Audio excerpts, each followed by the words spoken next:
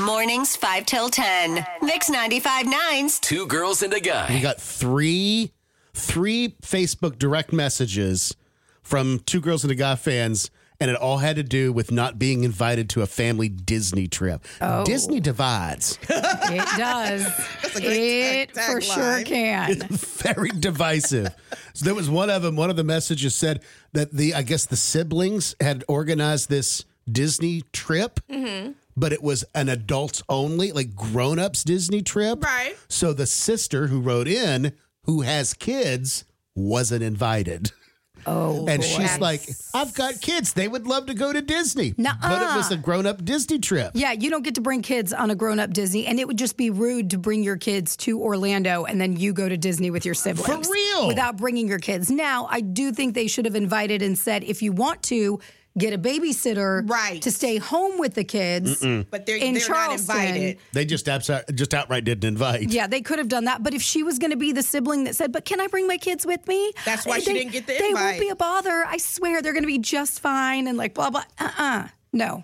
Another Two Girls and a Guy fan says tomorrow is never guaranteed. Call their family up now and cuss them out. For the girl in the white strip. Yeah, that's funny.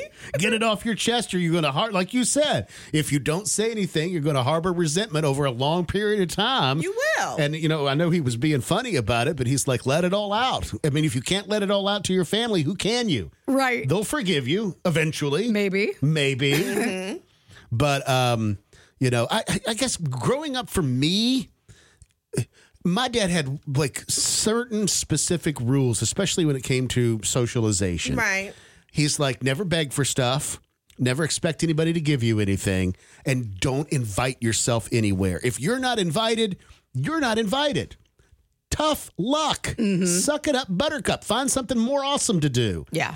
So for me growing up, if I'd hear that, somebody on my Little League baseball team had a birthday party and I wasn't invited, of course I would have been bummed out. But my dad would be like, don't you invite yourself. Right. You weren't invited for whatever reason. They could have forgot, but still, you're not invited. But does that stand for family too? Don't invite yourself. I think for anything. So I have, from an early age, just not given two S's. Right. There's a really good book, and Brooke, you've mentioned it before, and it's now a documentary on Xfinity, but it's called The Subtle Art of Not Giving an F. Yes. And it talks about how people they assume guilt or responsibility or have extra feelings about things that are beyond their control. Yeah. And you assume all this until it just piles on you until you start having anxiety attacks and you just start feeling a lot of emotions that you maybe shouldn't. That aren't necessary. You're bringing them on yourself. Sure, somebody didn't invite you. Well, you know what? They're not your friend. Why are you giving them so much energy? Right. Who cares? And just move on. I don't know at what point in time in my life I reached that point where I just didn't give. Right. But I'm glad I'm there. I mean, it's a very hard place to get to. And I find myself getting there. Sometimes I'll take 2 steps forward and then 5 steps back and then 1 step forward and 3 steps back. It's tough, especially if you are an emotional person. Right. And so you feel things a little bit differently, but that book, it helped me. I probably need to go back and listen to it. Right. Because it really did. In a time that I really needed it, I did the audiobook and I was like, okay, you're right. This isn't about me. Like, why are you put your energy into people that love you and put energy into you? And you know what I mean?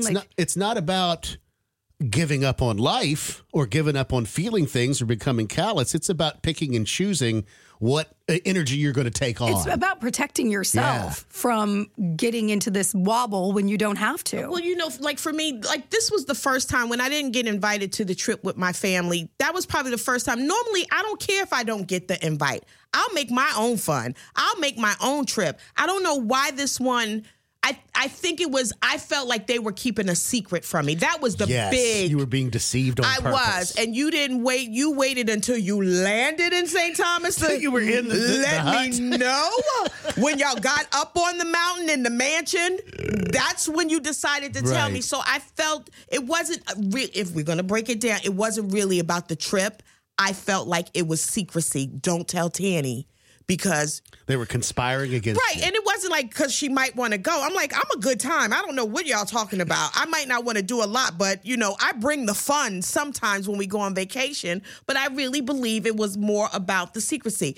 But from now on, because I said something and I did it in the right way without animosity or anger, the next trip, just talking to my brother, he was like, Tanny, what do you think? I want to take us all to Morocco.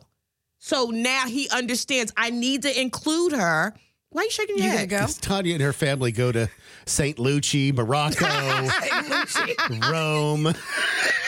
All these places. My family says we're going to Holden Beach and Myrtle Beach. Do you want to go? Go Myrtle, It's let's go. We live in a completely different world.